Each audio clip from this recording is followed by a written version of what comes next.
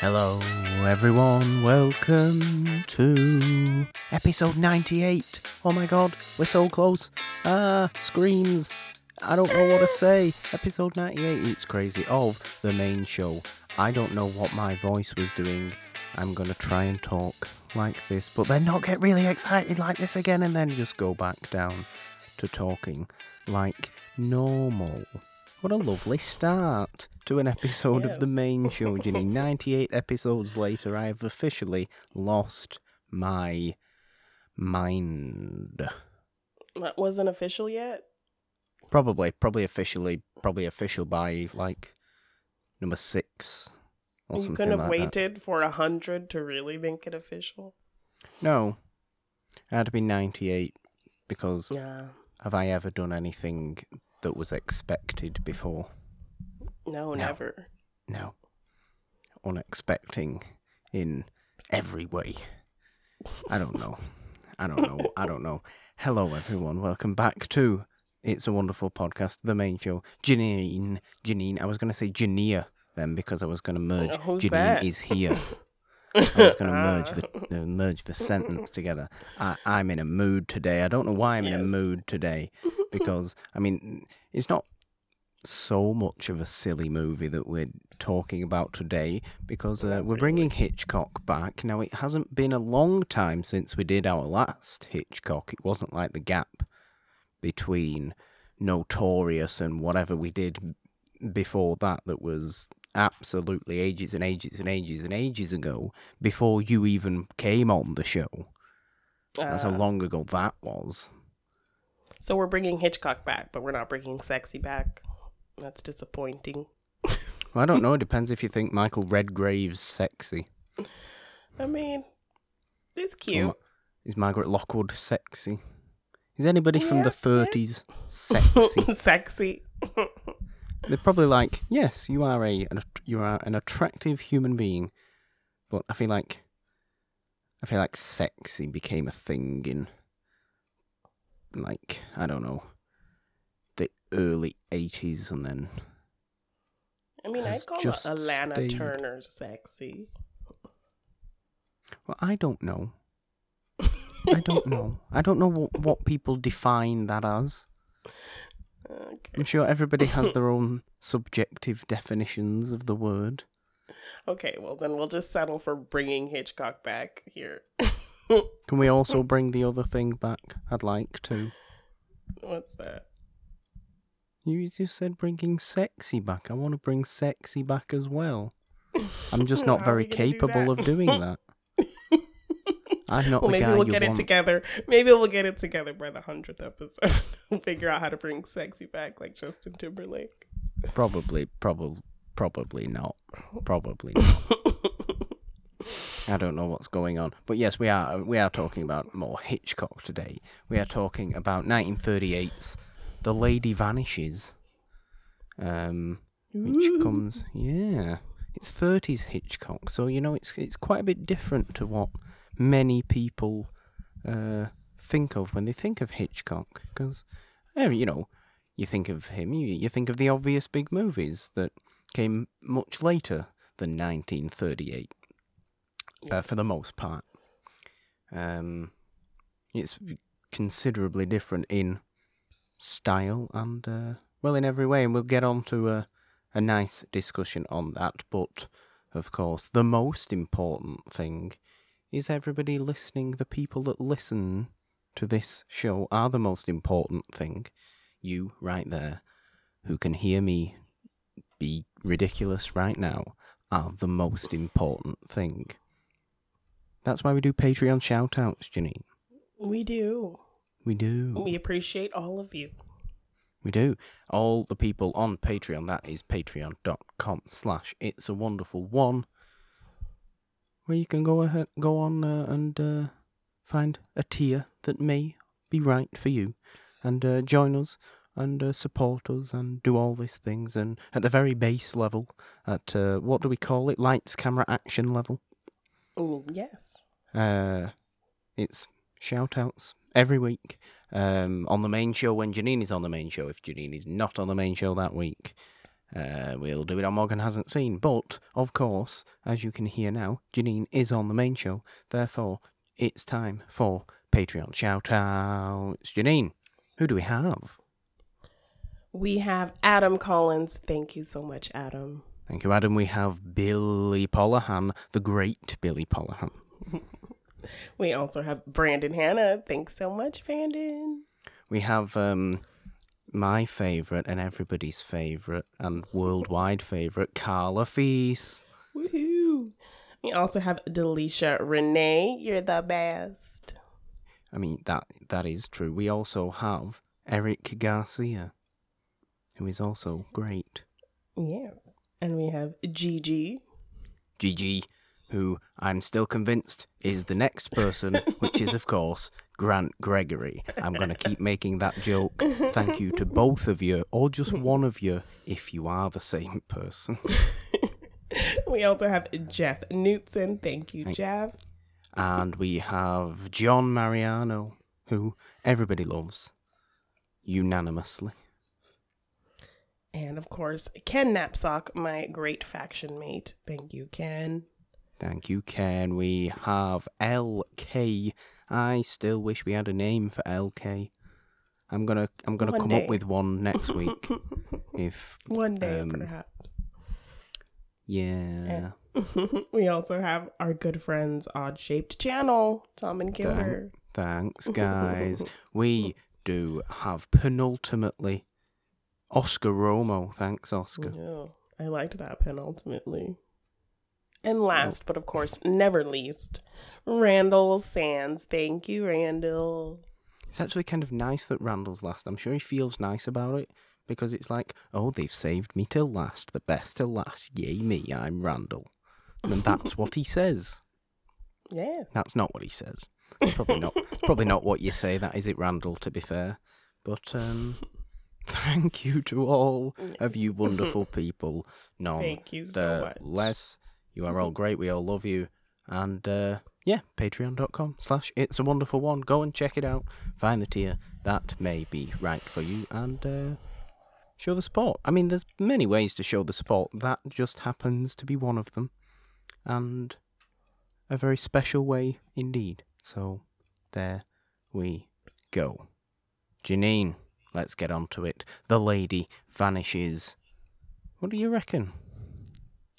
I really enjoyed this movie. I have been wanting to kind of catch up on older Hitchcock that I, maybe missed or, never really thought about because, of course, like you said, we mostly just think of his later works. And I saw it was available streaming and I was like, I kind of want to check this out. So, yeah, I really got into it. Great espionage thriller type movie with some kind of actually fun little funny moments in there. So yeah. I would call them daft, stupid moments of silliness and Britishness, but yeah, pretty much. Yes. Pretty much. There's like a silly running bit with these two stodgy British men, and very funny. It's a very, very silly meet cute. Yeah, but I'm glad you suggested we do this for the show because it is obvious that people, when you think of Hitchcock, you think of the 50s and the early 60s. Yes. On the surface of it, on the real surface of it, you don't go this far back, even though he's made so many movies. Like, especially when you first, I remember first hearing about Hitchcock, and obviously the ones I heard about were from the 50s and early 60s. Yeah. Because, those are his big American movies. But Hitchcock has eras in his career. I think once you hit 48 with Rope, I think you get into big, elaborate American movie Hitchcock. Okay. I think 1940 to 48 is kind of like, okay, I'm going to dip my toe into American movies now, and I'm going to, because you got to remember, that's like World War II as well, so he's doing a lot of espionage stuff, and Suspicion came out in 41 with Cary Grant and stuff like that. Notorious, which we did, which was Notorious, 46. So it's that kind of stuff. Where he's getting the American, or he's getting the Hollywood actors in there now, and he's The moved. big names. He's clearly moved over to the US at this point, Yes. and probably this was when he started to lose a lot of weight as well. Okay. Because in the 30s, he was, I mean, Hitchcock's, not the smallest guy ever, but in the 30s, apparently he was like huge. And you can see pictures. If you look at pictures of him on the set of this movie, he's like unrecognizable compared to what he's like in the 50s. Okay, well, I guess in the 50s he was trying to bring sexy back. Good for you, Alfred. Well, yeah. I mean, he was probably trying to do it in some sort of shifty, questionable way, though. As we know, Hitchcock was one to do and be all dodgy with people, and as much as we appreciate Hitchcock and all that he does and laud him as a filmmaking genius, which he is, notoriously shifty with women. Yes. So we can't get around it, I'm afraid. However, if you go back to the 30s, we have no inkling of the quote-unquote Hitchcock blonde situation. Oh, no, we don't. We have that's not come into play yet, and that's what you always think of, right? Because that's what always turns up in the 50s movies and the 60s movies, is a Kim Novak or a Tippi Hedren. Or your Grace Kelly. Or a Grace Kelly, who's just like this image of Hitchcock's desire. And we can see that throughout the movie. If you look at the movies close enough, he's just framing these people. You'll see it in Rear Window. It's the most obvious thing ever, with Grace Kelly's entrance into Rear Window. She might as well be God. All up in her face. The all up way in her that birdie face. the way that is shot, it's just like, oh, this angelic figure. What an angelic presence of a figure is Grace Kelly, and Hitchcock's behind the camera smiling his shifty head off. I can picture it now. I can picture that whole situation now, and people just getting on with it, because just, oh God, I'm tired. Grace Kelly's just like, oh, I'm just gonna go and talk. I'm just gonna go and talk to Jimmy between takes, to save myself. No, I don't know. I don't know full details. I'm trying to be funny about it. It's not working. But there is none of that. There is none of that in in earlier movies, and in the 30s especially, where he's still making British films. Yes, starring British. Entirely British people, and I think, or at least in my mind, that cuts off at after 1940. I'm gonna go out and say Rebecca's his last British film, Hitchcock British film era. Okay, and then he gets into the more American-based. Yeah, because that's 1940, and 41 is Suspicion, which is Cary Grant, which is his first with Cary Grant. I think Joan Fontaine is in that one as well, and Joan Fontaine's obviously in Rebecca, but Joan Fontaine's British. I don't know, it's all weird. But in my mind, those are the eras, and this falls obviously into the 30s era. And look, it's unrecognisable really as a Hitchcock film if you've only watched Rear Window. It doesn't look like it's the same guy making them. Yeah. He gets a little more experimental in later years. And I think that's a testament. I think that's a testament to him as a filmmaker, like that he can change his style and it still works. It doesn't, because people, you've seen directors try different things and go outside the box, and then it's like, oh no, that. But he's kind of had an evolution, and he's taken risks in changing up his style, and I think it always kind of pays off. Because I think he always starts with a very interesting story, Yeah, I think you hit the nail on the head when you say that, because from a story perspective, if not from a filmmaking perspective, from a story perspective and a pacing perspective, and a somewhat of a tension perspective, it's still a Hitchcock movie. It might not have the slightly wacky camera shots and, innovative placing or framing of stuff that a Vertigo has, or even a Psycho has, or anything like that.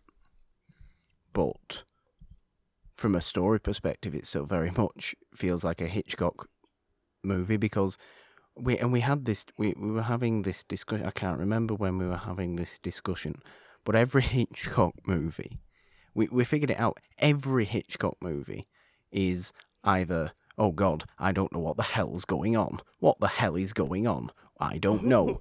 Am I going to find out? Probably not, but maybe at the end. Or like, a few of them are actually the complete opposite, which is, I know everything that's going on. I hope somebody doesn't find out. Yeah, I think that's a pretty accurate description of how these stories usually play out. It is. I really think it is. I think if you go over, right now, everyone, go over all the Hitchcock films you can name off the top of your head and put them into those two categories. You will be able to do it, because it's just a thing. I've never thought about it too much. Which do you prefer? I don't know. I just there's so many more of I don't know what the hell's going on. I hope I find out than the other one. But in general, do you prefer knowing things that the characters maybe don't know, or knowing things with the character that you are kind of waiting to see if others will figure out? Do you like that whole vibe, or do you like being lost and confused with the characters and having to figure out what's going on? I think obviously it depends on, the movie as a whole and the general quality of the movie. But I know some people that can watch a movie and, really enjoy watching like mystery thrillers, because they can try and figure it out for themselves. Now, admittedly, I'm not one of those people, so I would rather know everything and see all the little details that are, that whatever's happening in the story, whatever, characters coming in and out, and all the characters getting to know more in that story. I would rather notice maybe tiny little filmmaking things, or tiny little, well, it could be anything. But, I'm one of those people that sort of wants to notice, oh, they've just found that out. Or, oh, they've just found that out, rather than trying to do it myself. Yeah. And I don't know why. I still get stuff out of trying to do it. Oh, I suppose I don't actually ever try and do it, because I've just sort of, I don't let know. the story kind of tell you what happens. Yeah. You're able to kind of separate yourself and just watch it. And people may not like that, because that may come, I mean, I don't intend it to, but it may come across as me being kind of a passive viewer. But I don't think it does. I don't consider myself a passive viewer of movies. No. I just don't, like, when I'm watching movies, I prefer to relax and sit down. And appreciate the visuals and all that kind of thing. Exactly. Yeah. I you know me, I say this many, many times. Movies for me come visually first, story second. They just do. I prefer to look at a movie as a moving painting rather than a book with pictures. Okay. I like that. Okay. I do think I like knowing everything and then kind of seeing who figures it out, those kinds of things, or knowing what the characters know and then seeing who else figures it out. I like that kind. I think it's always usually pretty smart when it's done well. Yeah. So I like that whole concept, but I think I get more out of a not knowing and having to figure it out. Those kinds always make for more fun watches because it's more tense and you're kind of at the edge of your seat, and it adds that kind of extra layer of excitement to watching a movie when you're like, oh my gosh, what's going to happen? I don't know. I have to keep watching. Oh my gosh. So I like that whole kind of sense of not knowing and that excitement that you kind of get from that vibe. But I think I appreciate when it's done really well that they can kind of lay everything out for you and still make you interested in the story. So when that's done well, I think I prefer that. Doesn't that come into play as well though, that sort of tension building though? Because I view knowing everything, like, forgive me if I'm wrong in saying this, it may have been Hitchcock in some sort of quote that said, show the audience the bomb under the table and then show the characters not knowing it's there talking, and then you're wondering in your head, oh my god, when the hell is that bomb going to go off?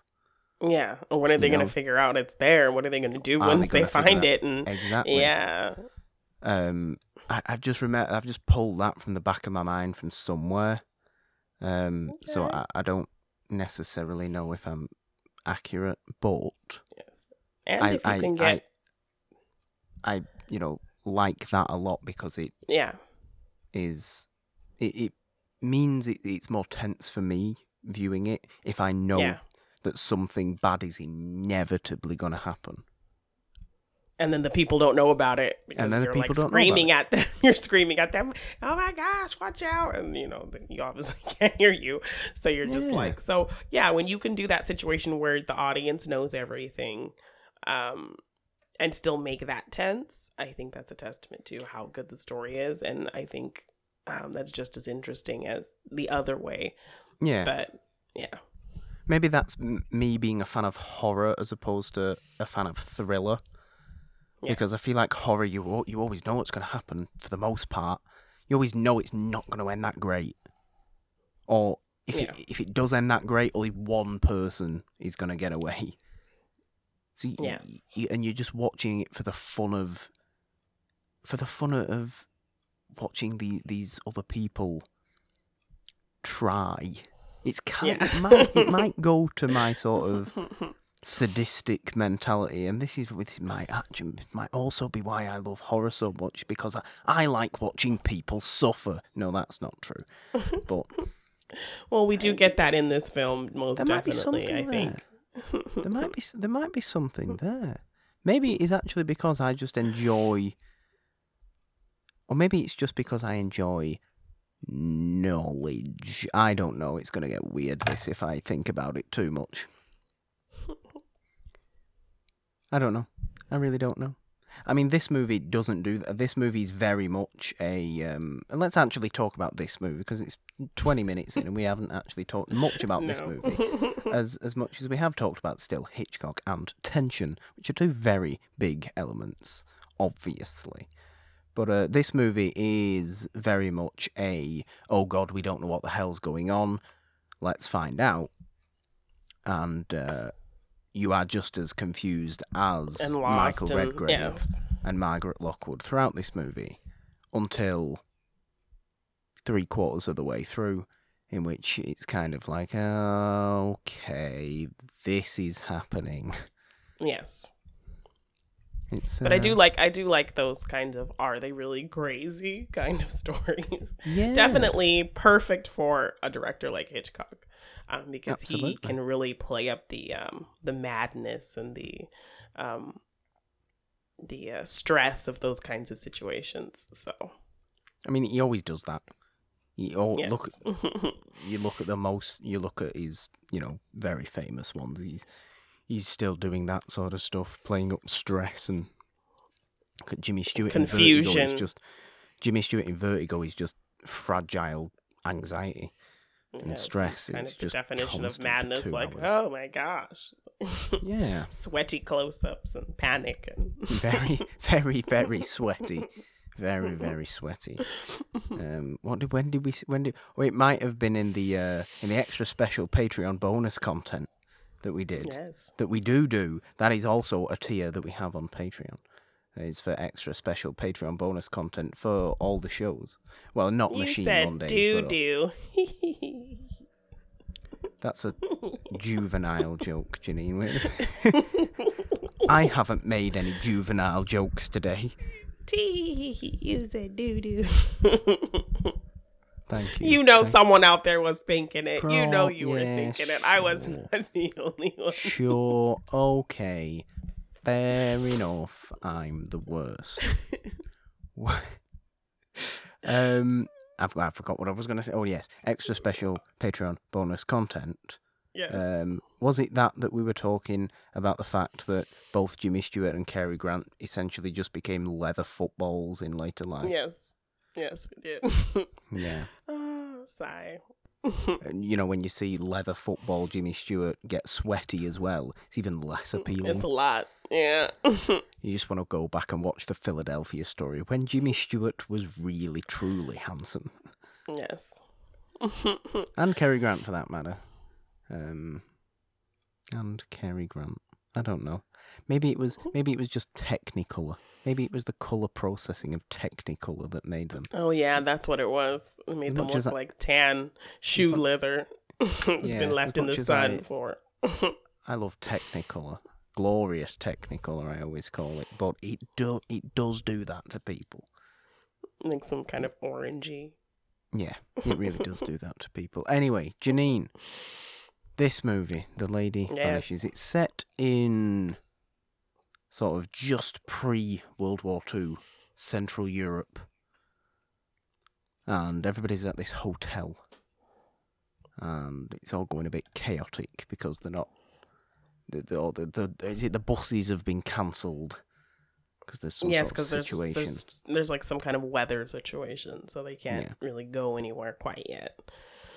Well, so these two British men are worried about missing their cricket game. Cricket game, yes, which is taking place in Manchester. So shout out to Manchester. So yeah, it's kind of a running gag that these two guys are like wanting to know what's going on with the cricket. It's a really stupid side plot. Yes, I like that they give you a levity side plot like that. It's just kind of ridiculous and nonsense, which kind of has a fun play at the end of the movie. It does. It is strange how that just keeps cropping up. They're getting so angry about it. They're trying to phone people up to hear what the cricket score is, but nobody cares because nobody else cares about cricket. Yes. And like one of them gets shot in the hand, but their reaction to that is far more mild than their reaction to figuring out what's going on with the cricket. Oh, yeah. 100%. Now that happens, later on in the movie, because this movie is essentially, well, it's an espionage movie. It's a spy movie. The people who are at this hotel eventually kind of all get on a train, and that's how they are making their journey out of whatever. I don't know exactly where it's set. I don't think it says. I know it just is like Central Europe, so it's probably like Switzerland or somewhere. But with it being set in just pre-World War II as well, you feel like there's a lot of those. In terms of when this movie came out in 1938, it's clearly set in that year as well. Yeah. There's a lot of background, real-world kind of fear in this movie, I feel. Yeah. I'm sure at that time, we're only a year away from Britain declaring war on Germany at that point. And maybe less than. But there's a lot of fear in this movie, in terms of like from spying from. There's kind of a lot of British fear towards these German people and these Central European people, which looking at it contextually, I mean, it's not fear as in, oh God, I'm terrified of you. It's fear as in, let's just try and keep quiet and let's keep our distance and not cause any trouble. Because, And you know, maybe we'll be okay.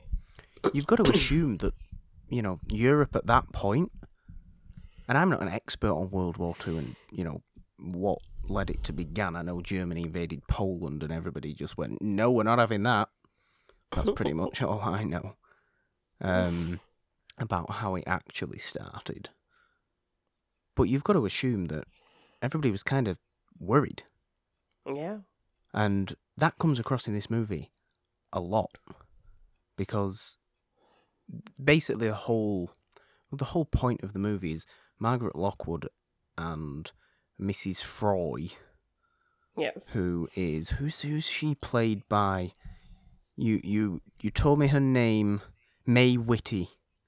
Yes. May Whitty. She's great. She's delightful. I really like her in this movie. So, but like, yeah. I did Sorry. actually watch the remake, and Angela Lansbury was Mrs. Froy, so I thought she would be great, but that remake was not the best. Oh yes, I didn't watch it. I could not find this remake anywhere. We will still do a little deja vu with Janine later on. Yes. But yeah, basically this movie is that Margaret Lockwood and Miss Froy are talking. Kind of bonded. They stayed in the hotel together, and they. Yeah, I'm very wacky today. I'm frazzled today. Okay. I don't know why. Janine, please explain this movie. So Mrs. Froy, and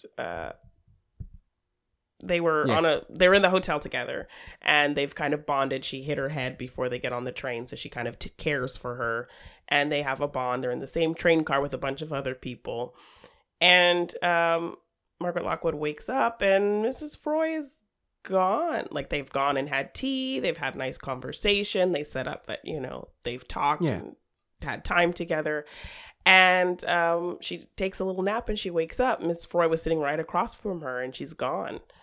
And then she asks everybody in the car, have you seen, you know, this woman that I was with? And they're like, what woman? There was no woman with you. And so she's starting to kind of get very confused and not knowing what's happening. So it's kind of up to her to convince everybody that this woman that she was with, Mrs. Froy, is real. She's not making it up, but yet everyone's telling her she's crazy, and there's something not so great going on. There is something not so great going on. There's something shifty going on, as I would say. Yes. But it's very, you know, tense for that part. It's like, this is unusual. There is a serious mystery at the, you know, for large parts of this movie, and that's obviously where the title comes from. The Lady Vanishes is a perfectly understandable title. Yes, it's and I think they do about enough. A vanishing woman.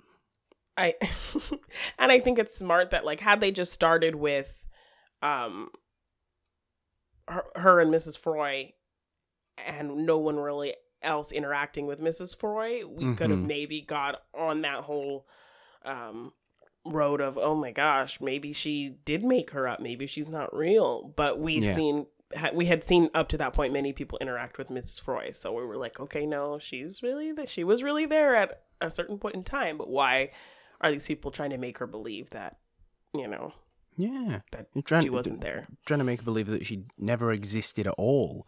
And everybody's doing this. You know, who she has just seen interact with Mrs. Froy. There's like 4 other people in the carriage, in the train car, and then the 2 British guys worrying about the cricket. Yes, they met. They sat with her at the hotel at dinner, and she talked to them for a good minute. So the dude who takes her tea, the dude who the waiter. Yes, because when they went to have tea together, she had a special tea that she gave them, that she, you know, her own personal tea that she wanted them to use. I mean, So there was. this is how British this movie is. There's people really worried about cricket scores and really, really worried about exactly tea. what tea they're drinking. And you know, let's not get too far past that fact. This is an aggressively British movie with very, very British phrases in there, mannerisms in there. Like you said, the one dude gets shot later on, and his reaction is just sort of like oh dear, well, that didn't go so well, did it? By Jove, I've been shot. That's pretty not much, great. Pretty much. But that was it. The dude gets shot in the hand. About it. He gets shot in the hand. He just walks back inside and just goes, "Ooh, that's not good. we're gonna have to deal with this, guys." And this is one of the dudes that was complaining about the cricket, so he's like the most British person. Yes. It's ridiculous, but I love it. But yes, anyway, a lot of this movie is obviously Margaret Lockwood trying to figure out where the hell Miss Fry's gone, because and she doesn't want to think herself insane. But she's worried that she is, because everybody else is just saying, no, she never existed. And this is where Michael Redgrave comes in. Yes, I was going to say, she has help to figure this whole mystery out. She does. And she did not have the best encounter with Michael Redgrave at the hotel the night before. Oh, no. He was above her in the hotel. Yes. His room was above hers, and he was doing some kind of... he was playing some music and having some people dance very loudly above her to this folk music that he was playing. Yeah, and his little recorder or whatever it was. Yes. And he was told to be quiet, and he didn't like that very much. So he decides to go down to Margaret Lockwood's room and say, "Oh, you got me kicked out of my room, so I guess I'm sharing with you." He just walks in, starts putting his stuff down, starts undressing, and she's like, "Get out, oh my goodness. You're terrible." What side of the bed do you want? Yes. What? I don't. Go away. Get out. Go away. And he's like, "Well, unless you call and get my room back, I'm staying here with you." Yeah. So it's you know what? It's a really nice. They've got really good chemistry, those two, I think, in this movie. They do. It's a really good pair. Did we not discover that Michael Redgrave, is actually the father of Vanessa Redgrave? Yes, he is. Yes, he is. Redgraves is obviously kind of a big family. Family, yeah. That started from there. I think. Who is our current Redgrave family tree person? I guess Jolie Richardson. Yeah, I wanted to say Jolie Richardson. As we lost Natasha. Yeah. Although Vanessa's still with us. Yes. But she's old. Yes. But yeah, obviously Michael Redgrave is her father. But it is a really good pairing, these two, because they start off as this. It feels a little similar. If it was a rom-com, it would be It Happened One Night. You know, it's very Clark Gable, Claudette Colbert in that movie. Where it's just kind of, God, I hate you, and I hate you as well at the start of this movie. You could see Cary Grant totally doing that part as well. You could very easily see Cary Grant doing that.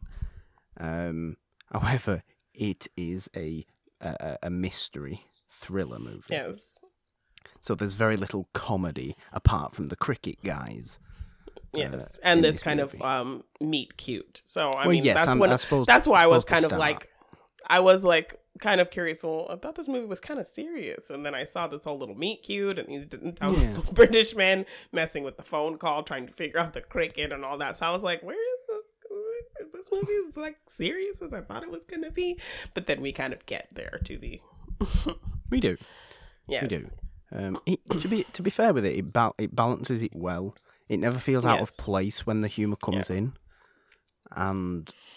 but obviously it always keeps the tension. It doesn't, and the humour in fact doesn't even break the tension because you're still kind of worried about what's going on. Yes, and you still want to figure it out. Yeah, where the hell Mrs. Fry's gone? Yeah. But yes, Michael Redgrave comes in. They have to actually deal with each other again on the train. Yes. I mean, as he's the only one who's willing to entertain her ideas of this woman actually existing. Yes, because he wasn't there. I think he remembered seeing her at the hotel, Mrs. Froy. Yes. And just is kind of. I mean, it starts again on the train with the kind of, oh God, not you. Yes. But very sarcastic to her and that kind of things. Like, so he kind of will help her, but he's very kind of like sarcastic about it. Like, okay, crazy lady, I guess I can try to help you if your Mrs. Freud does indeed exist, like that kind of thing. And then ultimately he sees things that make him like, okay, maybe she's not crazy and she's kind of attractive, so hey, let's solve this crime together. Hey, let's bring sexy back and solve this crime exactly together. that's got to be in there. That's going to be in there. But obviously the mystery elements really, really ramp up from here, and obviously we don't shy away from no spoilers on this show. These movies are old enough. Yes. That we don't have to worry about certain things like that. But basically, there's a whole big espionage spy ring going on. Mrs. Froy is this renowned British spy. Yes, you would not think this seemingly sweet old woman and these people, the people on the train, all these, presumably German people on the ran the train and were on the train, kidnapped Mrs. Froy. Yes. Tied her up in a room somewhere. And bandaged her all up. Bandaged her all up so you couldn't see her face. We should say also that the main I keep just saying European as though British people aren't European as well, but you know what I'm trying to get at. Is Paul Lucas, who recently we covered with the Little Women stuff because he played Professor Bear in the 33 Katharine Hepburn Little Women, where he in fact looked much older than he does in this movie that came out 5 years later. I should also say that this is a very difficult movie for me, as every single man has a mustache, apart from like two of them. But obviously, in principle, we can only add one person per movie into and the that Mustache person Hall is of Fame. Well, that person is the male lead of the movie. I'm afraid it's Michael Redgrave. Of course, he had a very while he may not mustache. he may not have had the biggest mustache. No, it was very classy. The bushiest mustache. It was also quite a fair mustache, he's not got this jet black hair, but it was a very, very well presented mustache. So applause, Michael Redgrave, Mustache Hall of Fame, Mustache Hall of Fame. Would you consider him a Hitchcock blonde? Yes. Michael Redgrave is this movie's Hitchcock blonde. That's exactly correct. Well done, Janine. I like that a lot. But yeah, it's this whole big spy ring situation. With Paul Lucas running the show and trying to not get, or trying to kidnap Mrs. Froy because Mrs. Froy's clearly found out some information that, you've got to think you take it back, or you take a step back. I'm trying to say, and you look at the movie and the time it came out again. This sort of stuff is very kind of serious. To be going into Europe and trying to get intelligence and stuff like that. Yes. So you use an unsuspecting old woman. Sure, absolutely. And there's this whole musical code situation. Yes. Which at the hotel, you hear at the hotel, Miss Froy is listening to music that's playing outside her window. There's a man like playing a guitar, some music. and she hears it outside her window, and then all of a sudden the man gets like grabbed from behind and taken away, and you're like, well, he's just playing his music, what's going on? Yeah. So then you all finally realize that he was also a spy, and he was giving Mrs. Froy a musical code for some information. So that's why he was grabbed and taken away, because he was, giving spy information to Mrs. Froy. Yes, and that's obviously the whole point of the movie, is they've found out Mrs. Froy clearly had this, has this information now. Yes. And that's why they kidnapped her and tried passing it off that she never actually existed or never got on the train. And the doctor that is kind of perpetuating the whole thing and has Mrs. Froy hidden away, he is seemingly acting like he's on their side and he's trying to help them. So yes, that's even a higher level of deception, that he is pretending to entertain her idea so she feels comfortable with him, but he's actually kind of the biggest perpetuator of this whole deception. So. And in the end, especially when they end up finding Mrs. Froy again, in the end, it's kind of all the British people come together. Yes, because a British woman is actually in on the whole deception and the whole, mystery of it. She's like dressed as a nun, and she's tasked to watch Mrs. Froy, who's all wrapped up in bandages, as one of this doctor's patients. And it's only when Margaret Lockwood realizes that the nun is wearing high heel shoes, she's kind of like, what? This nun's kind of trying to bring sexy back. That ain't no real nun. Yeah, that's exactly with her what high heel Margaret shoes. Lockwood says. That's kind of what tips her off. Word for word, what Margaret Lockwood she's like, says. What, girl? We should say as well that in very, very Hitchcock style, it is very, very show don't tell.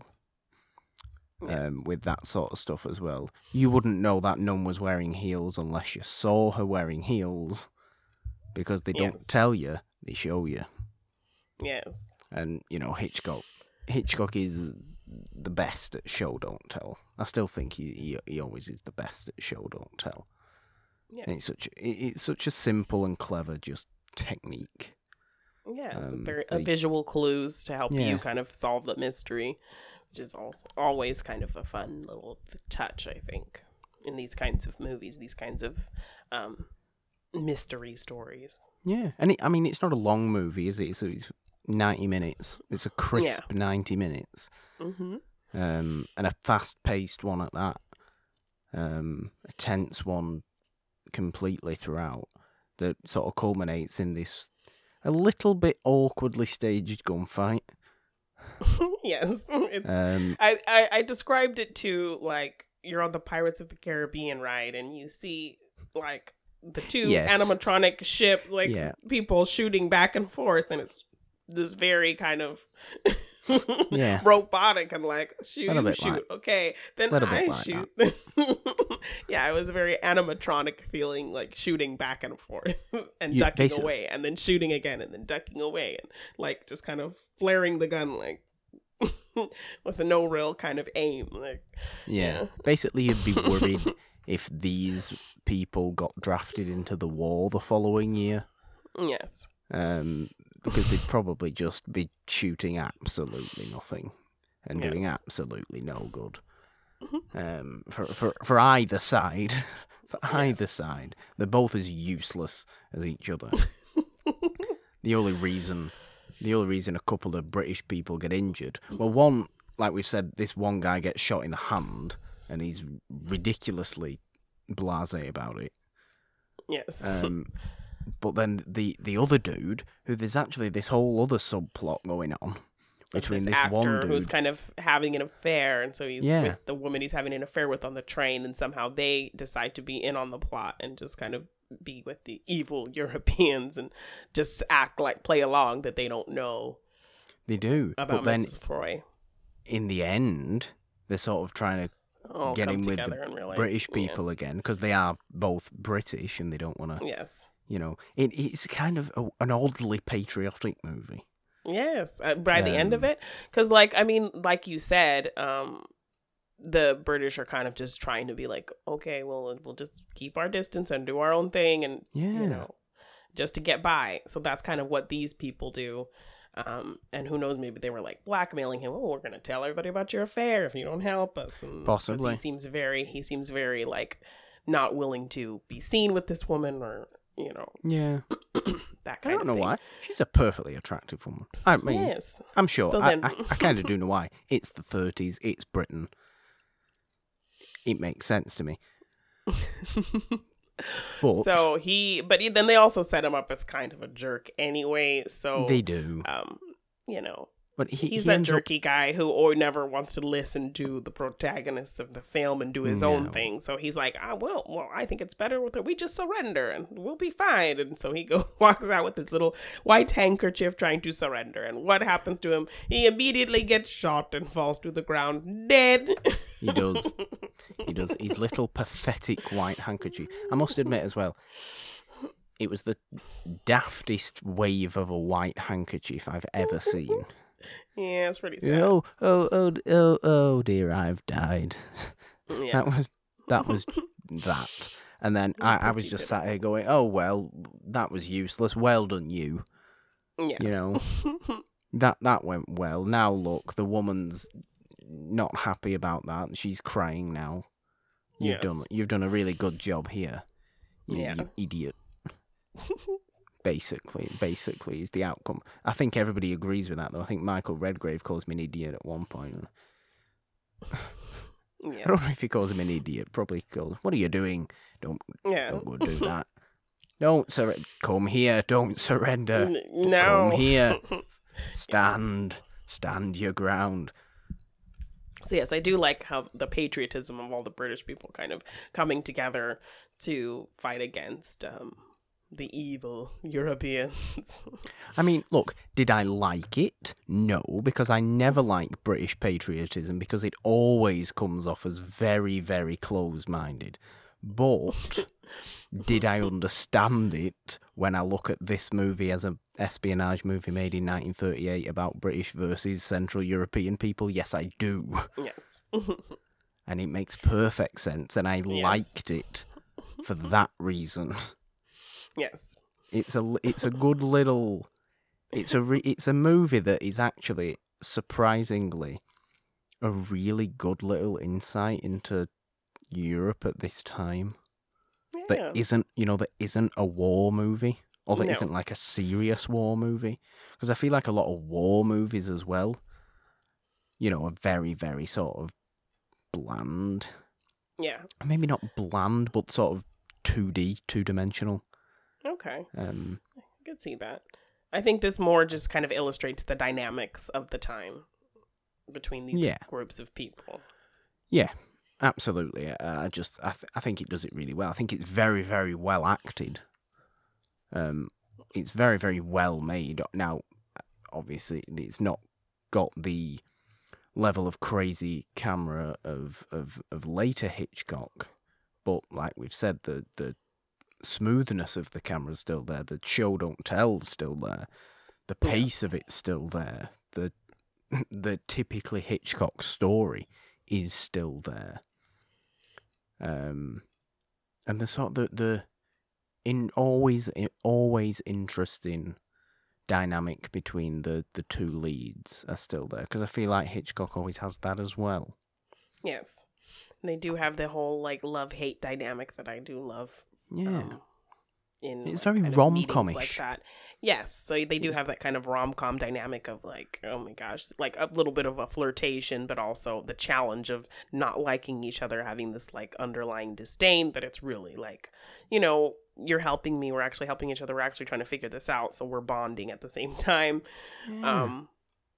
So you see them kind of bond and have like light moments together and kind of and so you see the attraction kind of building while they're trying to figure all this out, and you feel like they're really in this together, especially once he kind of sees things that get him on board to help her, because there's a point where they both just decide, oh my gosh, she's ridiculous, he's ridiculous, I'm not helping you, you're annoying, and then he sees something that makes him like, oh my gosh, because the box of tea that Mrs. Froy had given to the waiter on the train,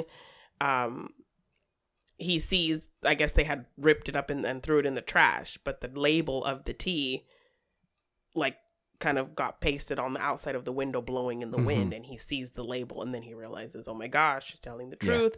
And that's kind of where that builds their whole bond of trying to figure this out together. So yeah, you get a little kind of romance building throughout all this craziness that's going on, and it's not like put at the forefront, it's just kind of subtly done. So I appreciate that they were able to kind of, because when romance happens in older films, it's always kind of very quick, but they always seem to do it in a way that feels like, if it's not the main point of the plot, this movie particularly does it in a way where it's subtle enough that you can feel like it really happened, that they really kind of developed this bond, but it's not like trying to be at the forefront of the movie. So that was kind of really well done, their whole relationship and them kind of bonding over figuring out this whole mystery, to where by the end, when you see them, her kind of blow off her fiance that she was on her way to see, to be with him, it's all kind of very sweet and makes sense. Yeah, I completely agree with that. It's very well structured, and for all these little subplots that are going on, you add in the romance with the daft people and the cricket, with the guy and his mistress. It's all structured well, that it's nothing feels like it's unnecessary. Yes, and the subplots aren't forced on you to like kind of try to take over the main plot at certain times. Because sometimes when you try to have all these subplots, directors don't know how to give those things attention without really veering too far away from the central plot, which he does that really well here. Like, you still have your core of this mystery, and then just kind of these fun little things are happening around where you kind of just get kind of, peppered here and there. So, which I didn't really, there were a lot of things in the remake from the 70s that I did not quite care for. Yes, well, we will get onto that. Must say, though, about the very end of this movie, first, is you say the romance didn't go quick, which it didn't throughout this whole movie, but when you fade then to a scene of, so where are we going on the honeymoon? Yes. Well, that happened quick. And they pass along, Mrs. Freud passes along, because when all this is going on and the whole shootout on the train and everything, they like get Mrs. Freud away. Like they get her off the train, and she kind of runs off into the woods, so they don't really know what happens to her, but she passes along the musical code because he's a musician. So they're like, so he's always singing it so he can kind of remember it. So then when he meets up with the, her good spy people, he can tell them this was the code. Because that's where they are at the end of this movie, basically. Is British intelligence. So so in that, like, he's already like, so I can't. So then when he's trying to remember the tune, he can't remember the tune because he's like, oh my gosh, all I can think of is the wedding march because we just got married. I'm like, what? Yeah. But they, of course, hear the tune coming from a piano in the next room. They open that room, and who should be there, sitting, playing the piano? It's Mrs. Freud. And the music swells, and the movie ends. The end. Yes. Beautiful. Nice. Beautiful. Everybody hugs. Everybody's success. We have. Now. I don't know about you. I'm not clear what this piece of intelligence was. No, and you don't need to know. No, I don't think that in itself, the actual what it is, isn't important. It's not what this movie is focused on at all. I think by the ending, it's like Marcellus Wallace's suitcase. It's like Marcellus Wallace's suitcase. It's exactly like that. But with that ending, we can all assume, yes, okay, success for Britain, which I guess is a good thing. I don't know these days. I really but the poor two Britishmen and their cricket, so they get off the train, they see a sign that says the cricket's been cancelled or whatever. Yeah. So all rain delay on the cricket. Yeah, so all of they're trying to get there for the cricket, and it's been cancelled. They're really not happy about, especially with the one dude having got shot in the hand. He's really not happy about the rain delay on the cricket. So, But yes, trust very Manchester. upsetting. Trust Manchester to have a rain delay is all I'm gonna say there. So, So yes, you I know thought it was that all very that fits. full circle with all your little kind of side plots. Yeah, I like the fact that the joke of Manchester rain has just kept itself up for 80 years. Yes. You know, I just really like how that is just still a thing. Always a But thing, yeah. yes, that is The Lady Vanishes, 1938. Janine, we're going to have you do now a little bit of a deja vu, deja vu, deja vu, deja vu. Yay! Or no in this case, because you didn't like this movie. I did not care for this movie at all. So it was Sybil Shepherd was the kind of a Margaret Lockwood role, and Elliot Gould was the Michael Redgrave role, which I just did not think their chemistry was great. They just did not fit together, and they end up actually kind of falling for each other right after they find Mrs. Froy. So I'm like, Okay. what? They already she's already sitting on his lap and making out with him, and Mrs. Froy is just there like, oh, okay, well, after they've just like unbandaged her, you know, the part where she's kind of hidden after they've been drugged, fake drugged, and they pretend that they've been drugged, and then they find Mrs. Froy and they like hide her while somebody comes into the carriage room that they're in, and they act like she's not there. But then she's like hidden. Yeah. So then when she comes out, they're all excited that they found her, that she's real, la la la la, and she sits on his lap and he kisses him, and they're like making out. And then Miss Froy's like, who's Angela Lansbury, is like, okay, well, I'm gonna go freshen up. And then as she goes to the car, to the car where the restroom is, to freshen up, she realizes that's when the other car is gone, because in both films there's a part where they detach one of the cars. Yeah. And then she realizes it's gone. Yes. And she is like, oh my gosh. So she goes back in the room, and then she's like, excuse me. And they're just all making out like, yeah. So she has to try to get their attention. And that's when all the kind of chaos starts. Right. Well, we didn't say that's where the gunfight comes from, is they stop at this one station, or this one, town, and carry on.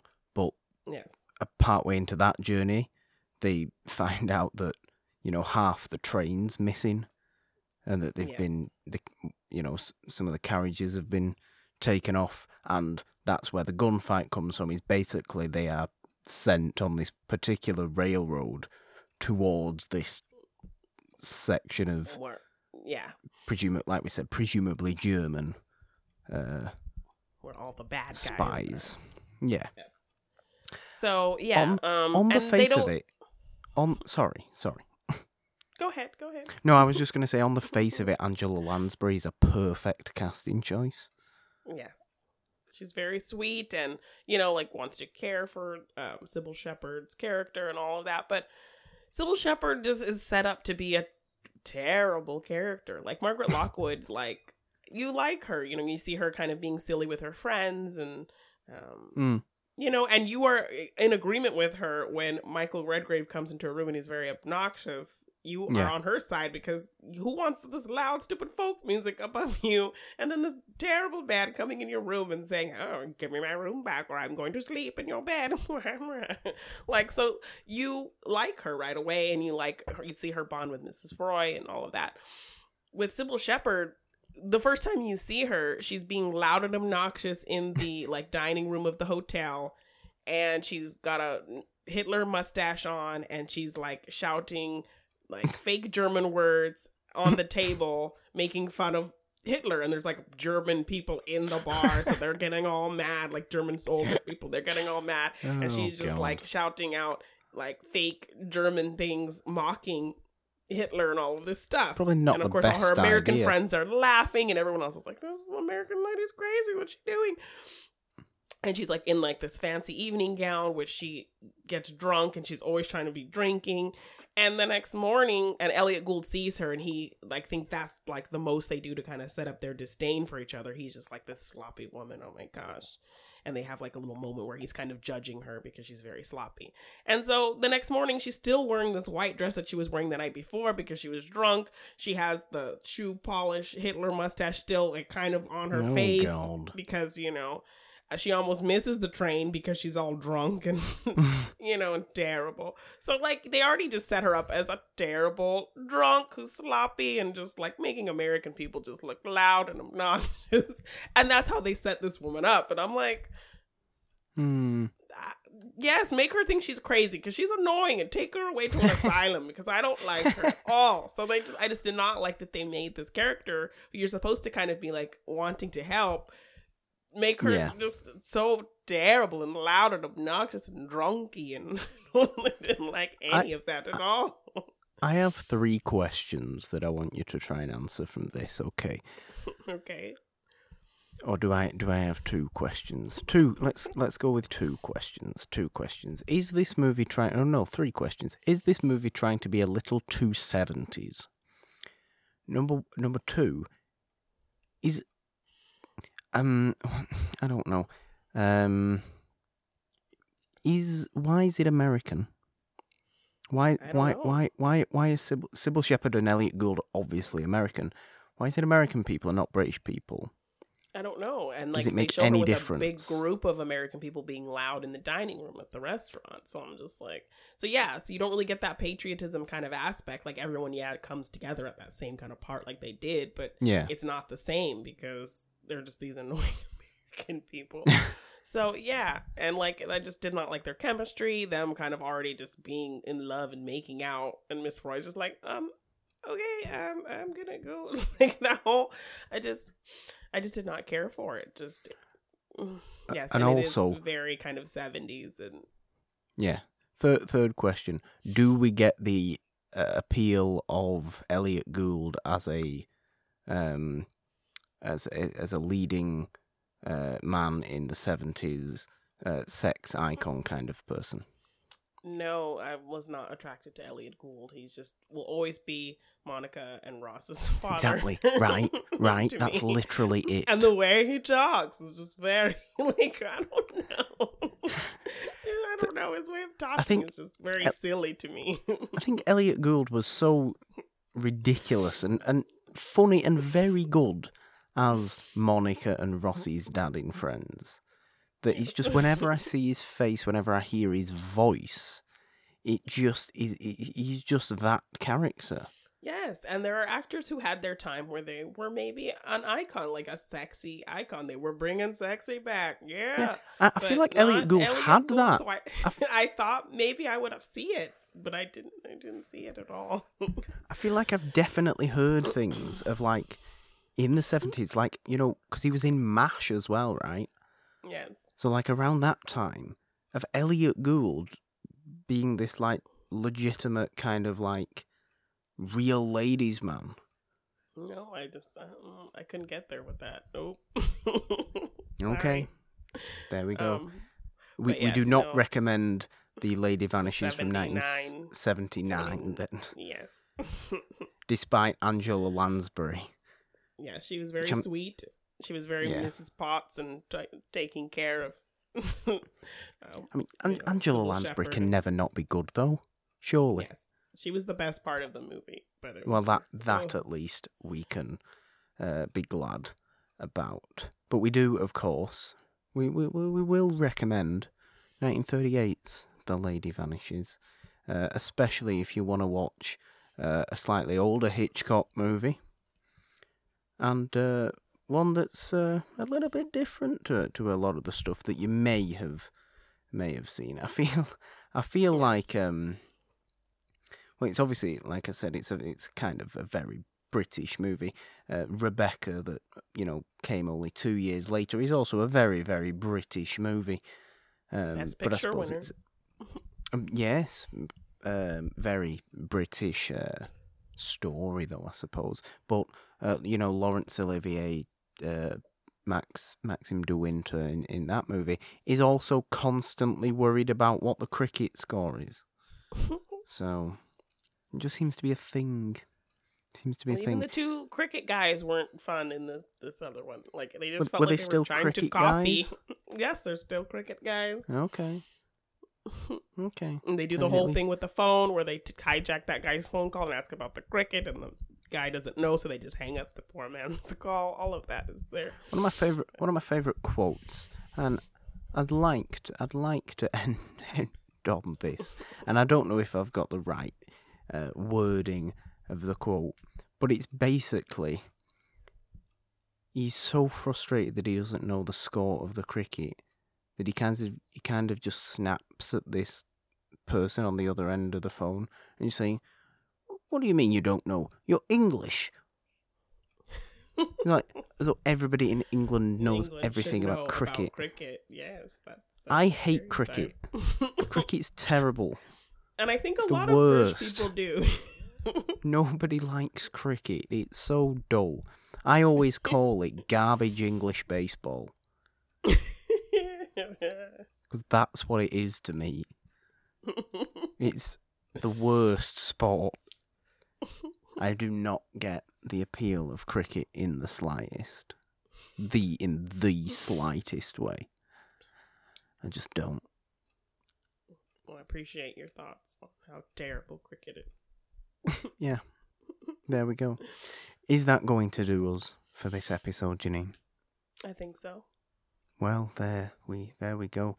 This has been another fun discussion on Hitchcock. I'd like to do some more of the slightly low-key Hitchcock ones. Not the absolute low-key.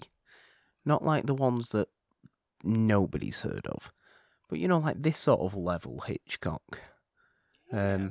I know that I've seen the 39 Steps as well, which is from this year. I think that's even earlier. I think that's like from 35. That's, British espionage mystery thriller. Yes. Rope is one I did enjoy. Well, Rope's great. Rope's great. I feel like I always put Rope on that higher level, though. On the more popular level, I should say. Or the more known level. Shadow of a Doubt, definitely. Shadow of a Doubt is definitely on this level. Low key. Yeah, it's much more low key, and well, by that time, like we said at the towards the beginning, that's an American movie. He's clearly gone over and started making American movies now, because that's Joseph Cotton in Shadow of a Doubt. That's a good movie.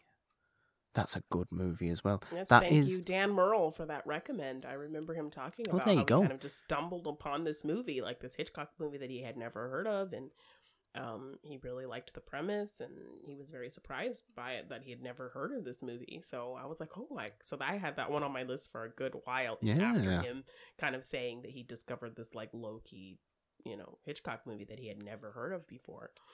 So, and he kind of talked about the plot, and I was like, okay, that sounds really interesting. So, I finally watched it, and I really enjoyed it. Right, yeah, I remember you telling me to watch it, and yeah, I watched it as well, and there you go, Dan Murrell bringing the goods as ever.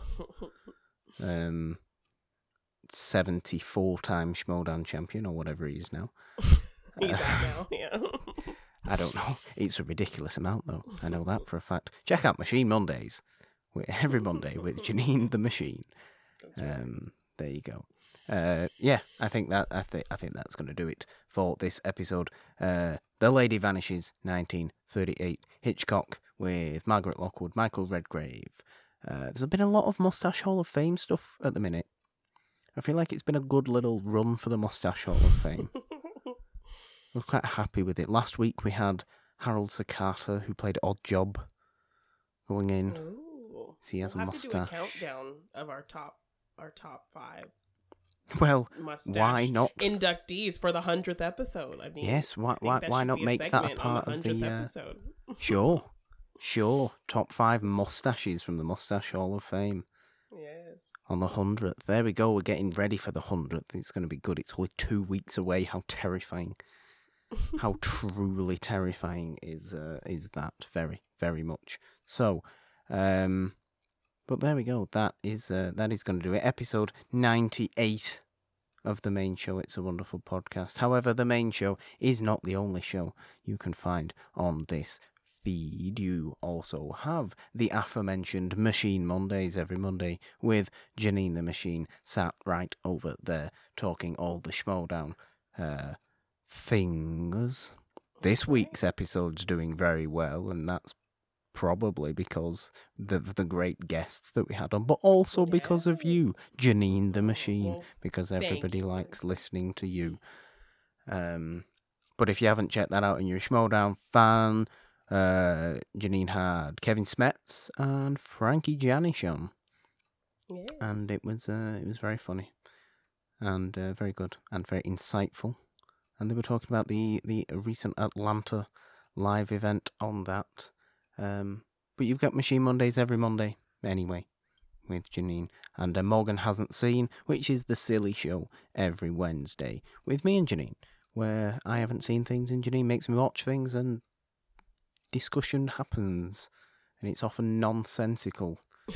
And Pretty much. We just make jokes about things, and we're doing movies about TV at the minute, which is kind of interesting. It's kind of interesting. Yes. You always think up a good premise for the I try. the different series on Morgan Hasn't Seen, and I like that. You can of course leave us voice messages for any of the shows on Anchor. There is a link in the description of every episode of every show and whatever platform you are listening on, to go and leave us a voice message over there. We love playing them. We love getting them. They make us feel very nice, and it's nice to feel nice. And you can find the feed and the 3 shows we have on this feed on Anchor, of course, on Apple Podcasts, Spotify, Stitcher, Google Podcasts, CastBox, and a whole bunch of other places. We are everywhere. It is great. But also, keep up on Twitter at It's a Wonderful One. I'm on Twitter at the Purple Don with a 3 instead of the E in the because, Janine. 3 is the magic number. Or on Instagram at Just the Purple Don. Janine, all the good stuff is at. You can find me at Janine DeBean on Twitter and Instagram if you want to get some awesome merch for any of the shows we talked about, or if you just want to check out my artwork, you can find it all at my tea shop on tpublic.com at G9Design. There we go, guys. Keep a lookout on my Twitter as well over the next week, starting tomorrow. As of the air date of this episode, I am at Manchester Film Festival again, which is great. So I'm covering that whole thing, which goes from Saturday to the following Sunday. So it's a week and a day. Very nice. So it's all good stuff. But keep a lookout on Twitter. I'll be doing a lot of stuff on this. You'll hear stuff on on this feed about that as well. So it's going to be good. There's a lot of content coming from Manchester Film Festival over the next week and a bit. And yeah, that's all I've got to say. Check out The Lady Vanishes. Oh, another thing that we have to say. One more thing. Get your live streams for the Schmodown Throwdown tomorrow. It will be The Family, Andrew Guy and Drew McWeeny versus Corruption, Mike Kalinowski and Chance Ellison, live at 11 a.m. Saturday. Get your live streams at theschmodownlive.com. I will be walking out with my crew, so yes, go check it out. My boys are going to take it. Live Throwdown. I have faith in the family. I have faith in the usual suspects. And I have faith in the machine. Oh, well, thank you. Thank you. Yeah, you're welcome. You're welcome, Janine. That's going to do it. There's only one thing left to do, Janine. I would like you to count us down. 3, 2, 1. Bye.